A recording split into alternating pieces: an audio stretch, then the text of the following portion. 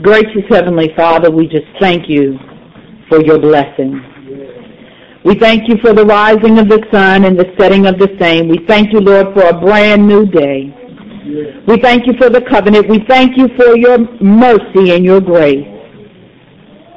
On this Communion Sunday, we say, Lord, thank you for forgiveness.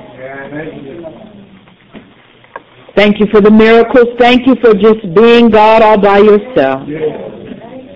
For you didn't have to wake us up. You didn't have to choose to know us, but you did anyhow. You have sustained us through it all, and we're grateful. Lord, move me behind the cross, that the sight that needs to be restored will come from you this day, because the light is you, and you are the light. Thank you, God, for your word. Thank you for the meditation. Thank you for your Son. In Jesus' name we pray. Amen. Amen. Ushers, thank you for your service this morning. Greatly appreciate it. I'd also just like to say thank you to all who have served this morning, all the communion stewards who tirelessly prepared behind the scenes to get us ready for our communion this morning. Thank you, Mr. Bonnie, for the senior choir, for Miss Marietta, for Mr. Cheatham for opening up, and for Miss Patterson for caring for our facility this week. Ren, and all those who have prayed and been in service throughout this week. We cannot do the work of God if your hands and hearts don't show up. So I thank you in advance for everything that is forthcoming this week and everything that we will do in the name of Jesus.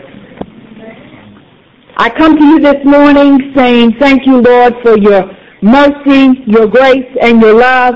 I thank the Lord for all the miracles. Again, I also say I am truly grateful to see the young man named Donnell King II.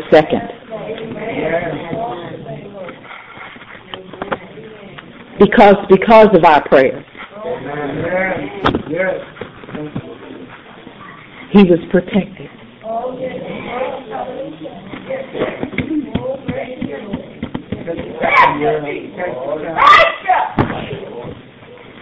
For the 644th Transportation Company, who made it back alive.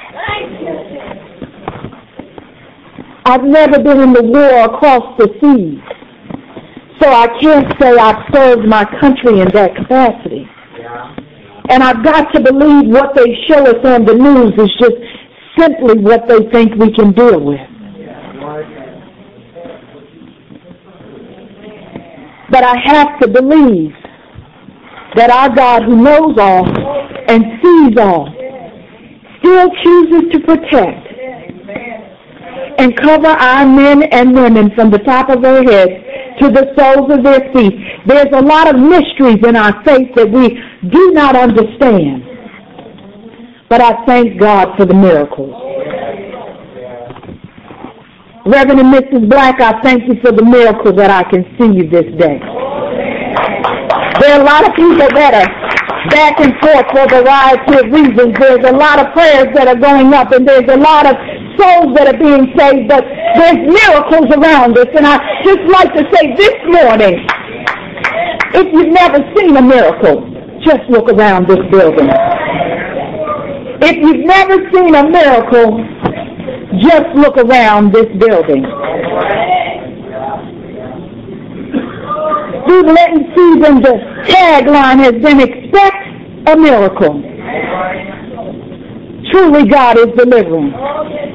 Because during this Lenten season, there's hearts that are being changed, there's things that are being moved, that people are being changed and healed and transformed right before our very eyes. Well, I would say to you this morning, the book of John can be a challenging book. When I was doing Bible study every week, one of the last statements that I said to Miss Tina was, when I was young, I didn't read the book of John. I just read the other three Gospels because I could kind of get the same picture. John paints a different picture, and it takes a little bit more of spiritual maturity sometimes to put your hands around what John has to say. But isn't it amazing that this particular passage from verses 1 to 41 simply is about the healing of a blind man and the doubt of the people around him. It's about the healing of a blind man and all the doubt that is around him. From the Pharisees' doubt to the questions they have for his mother and father, to the people in the neighborhood simply saying, is that the same man? You know, the one that was blind? The one that used to walk around begging? Is that the same man that's been cleaned up and can see? Because surely his people must have done something. The disciples went on to ask Jesus Christ, what is it that his parents did for him to be born blind? Did his mama do something? Did his daddy do something? Did his auntie, uncle, grandmother? Who did what to help him have that condition? Some of us are not physically blind. Some of us born into this world are spiritually blind, are snagged by blindness on various fronts. And then we don't even think about the little things. But before we get to the blindness, have you ever seen the interaction between a mother and a child with a dirty face? Have you ever seen it? It's a funny little thing. I told that child to wash that face. All on the eyes, all around the mouth. I mean, puppy dogs do it, cats do it. I see them cleaning their children. But it's nothing like a mama to turn around and say, get that dirt off your face. There must be miracle in the spit from a parent. I don't know. But I've never seen daddies kind of do that thing. Do daddies do that thing? Dads do it? Okay, dads, I'm sorry. I just didn't experience y'all doing that thing, but y'all clean that face the same way. I mean, this must be the special cleaning thumb, and it just has miracle power. But there's something about the God on high digging down into the earth, pulling up some dirt, making a mixture, adding a little something to get blindness removed. So the message today is simply called Seeing Clear. Say to your neighbor, seeing clear. I'm destined to see clear. When I read this passage and I thought about all the miracle and the grace, some words of a great hymn came to my mind. The hymn, Amazing Grace. The first stanza says, I once was lost, but now I'm found. I was blind, but now I see. And maybe all of us don't know the history of that song, but Amazing Grace is the spiritual hymn of America. Whether you're in African American churches, Anglo-American, Korean American, Asian American, Hispanic American, everyone sings Amazing Grace. I was watching a PBS program highlighting this hymn, and to my ignorance, I really thought it was a black hymn. Hymns don't have colors, but in my growing up, I just felt like it was a black hymn. Because I had only heard it sung with that flavor that comes in African American church. I went to a lot of different churches growing up. I had friends of all denominations, but I really had never heard Amazing Grace sang any place else than a black church. And so when I saw this program on PBS, and they were telling about who the wretch who had penned this song. His name was John Newton. Eventually he became Reverend John Newton. But at the time that he wrote this song, he was an infamous slave trader. And his blindness was simply the hellacious work that he did. He carried slaves from one side of Africa to wherever they said deliver them. His life was rough. In the beginning of his life, his mother died and his father took him to the seas. And he had a little education, but he knew enough how to be a business person, and he knew how to wrap that boat up and take it out to seas and get his cargo from point A to point B, but he was a slave trader. But something happened in his life. He calls it the great deliverance. Can you say great deliverance? One time he was out on the boat and the boat was swaying from left to right. It was caught in a storm, and the wretch named John Newton experienced the grace of God. His life was forever changed. He realized he was doing the wrong thing. He was in the wrong business. He was sinning against God, and his life had been restored. He went to God and said simply, save my soul. At sea he could have died, but the Lord our God heard his prayer. When he reached land, he pursued becoming an Anglican priest. He wrote songs for every worship. This song was not originally called Amazing Grace. It was called something else. And he hooked up with Charles Wesley and John Wesley of the Methodist movement because they wrote music from tavern songs. They wrote gospel music from tavern songs. Does that sound like anybody in the 21st century? We're still doing that today because there's a great beat going on. The music that belongs to God is still God's music. And the interesting part of this was the beat, the heart of the music was from the drumming of the slaves in the bottom of the boat. So the fact that I thought it was our song wasn't all wrong, because the heart of the beat came from our ancestors. He then went on to stop being a slave trader and became a great abolitionist, went on to become a pastor in the Anglican Church, and continued his pursuit to have every soul free. Ironically, towards the end of his life, although he was able to see clearly, he became physically blind. But he said, I'm free, I'm free, I'm free. That's what the gospel message this morning is about, making sure we understand what it means to get the miraculous healing powers of Jesus Christ placed upon our eyes, helping us to become free of the very things that bind us. All right. So you see, the blind man in the passage was blind, and the miracle touch from Jesus Christ allowed him to be free. And even though the Pharisees asked him questions, and even though his neighbors doubted him, even though his parents told the Pharisees, go back and ask the young man himself, for he is of age.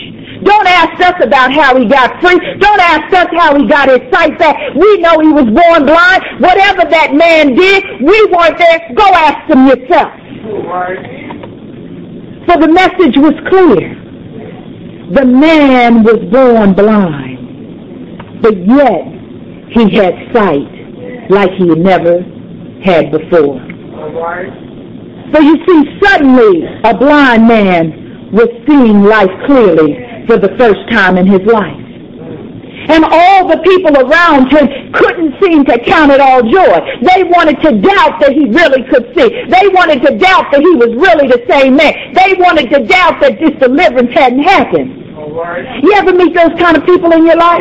Yeah. God turns you around, you recommit, you doing something new, and somebody says, but I remember when you were. I saw you when you used to hang on the corner. Sometimes I want to say, if you saw me, were you on the corner too? We must have been in the same club if you saw what I was doing.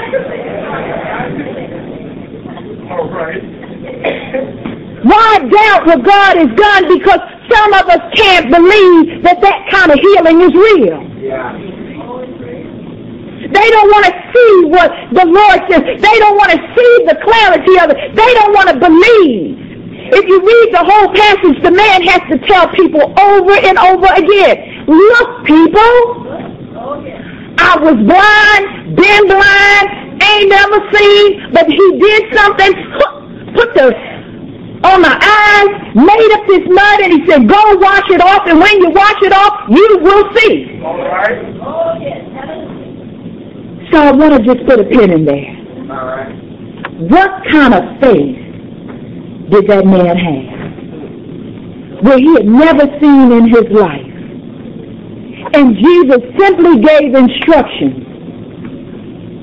He did the instructions, followed them completely, and suddenly he could see. All right. All right.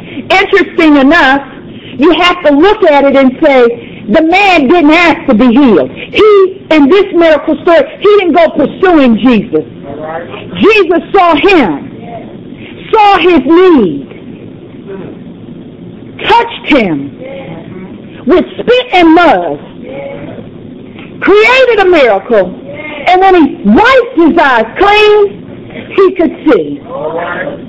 So I say to you this morning, there's just a few things I want you to acknowledge, that when Jesus, the light of the world, speaks to the world must pay attention. Check out verses 3 to 7, because Jesus sets the tone that the family did not sin, although the customs and the traditions of that day attempted to try to justify. John Newton had hatred, but Jesus still didn't hold that against him when he bowed down on his knees and said, save me from this hatred. And his blindness was gone. So the testimony of faith is something to pay attention to. When the community speaks in doubt and parents redirect their questions back to the one who did the healing, the Pharisees had to pay attention. For all the know-it-alls in the world, for all the people who say, I know it by the law, I know it by the creed, everything is this, they had to pay attention. Because Jesus healed in spite of, and he healed on the Sabbath. Sometimes there's questions that come up. You have to ask yourself, were they really upset that he healed on the Sabbath? Were they upset that he seemed to break the laws? Or were they doubting the fact that he was truly the Messiah? You could get hung up on the questions. You could even deal with all the observations. But the bottom line is, even when they asked questions, the answer was still the same. And finally, for the person who needs to be healed, just claim the name. Follow the directions, step boldly, and proclaim your healing. Maybe you won't see 2020. Maybe you won't see what you thought you should see. But you will be free enough to see what the Lord says you need to see. The images may not be all clear, but they surely are different than they were when you sat there and said, I can't ever see. I doubt that the Lord can heal me. Ain't nothing going to happen in my life. Just stand back and say, if he said it, I believe it. And he gave me the instructions to go down in the water, in the pool, and get my healing. He didn't even ask somebody to take him there. He just stepped on out, went on to the pool and said, look ahead. He put it on my eyes. I'm going to dip on down here and get my healing. I'm going to see because he said I could see. So I encourage you, if you need to see, leave the people alone that got doubt on their mind.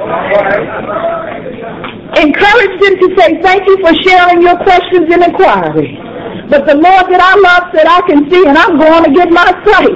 I ain't worried about you. You can either roll with me or you can stay here and keep on questioning what you see. I don't know if you're a right brain or a left brain or up brain or down brain, but I'm going to go on over here and get my healing because the Lord said, strictly out of obedience, I'm going to go and get what he has for me. The greatest blessing of it all is the fact that Jesus simply saw the man's need. The song Miss Jack sang said, he saw my need, heard my cry, and took it upon himself to extend his amazing grace and heal my body. It doesn't matter how many interviews you may have. It doesn't matter whether 15 people question you. The answer is still the same. Jesus the Messiah is real.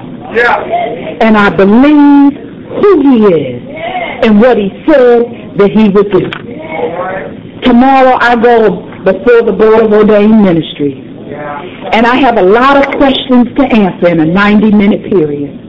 They will ask me things that I am truly prepared for. But I say this especially to my students.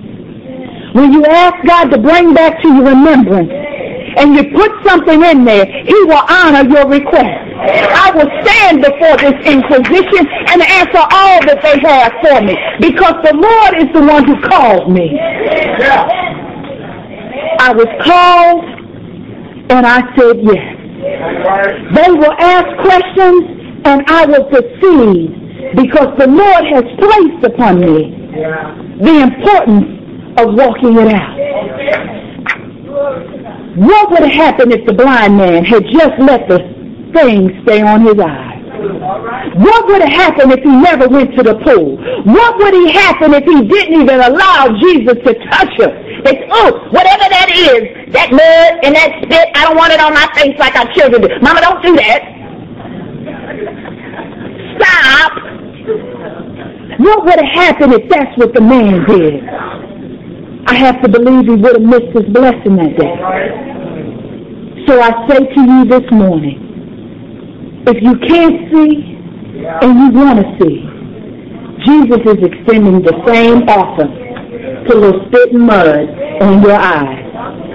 And when the tears from your natural pool begin to wash down your face, may you see what the Lord needs you to see today. May your needs be covered. May Jesus do all that he has said he would do. And may your sight be viewed as a gift from the Most High God. Do you want to see clearly? It's the question I leave you with today. The doors of the church are open. Will you please stand as we sing our hymn of invitation, 454, Open My Eyes That I May See. Amen.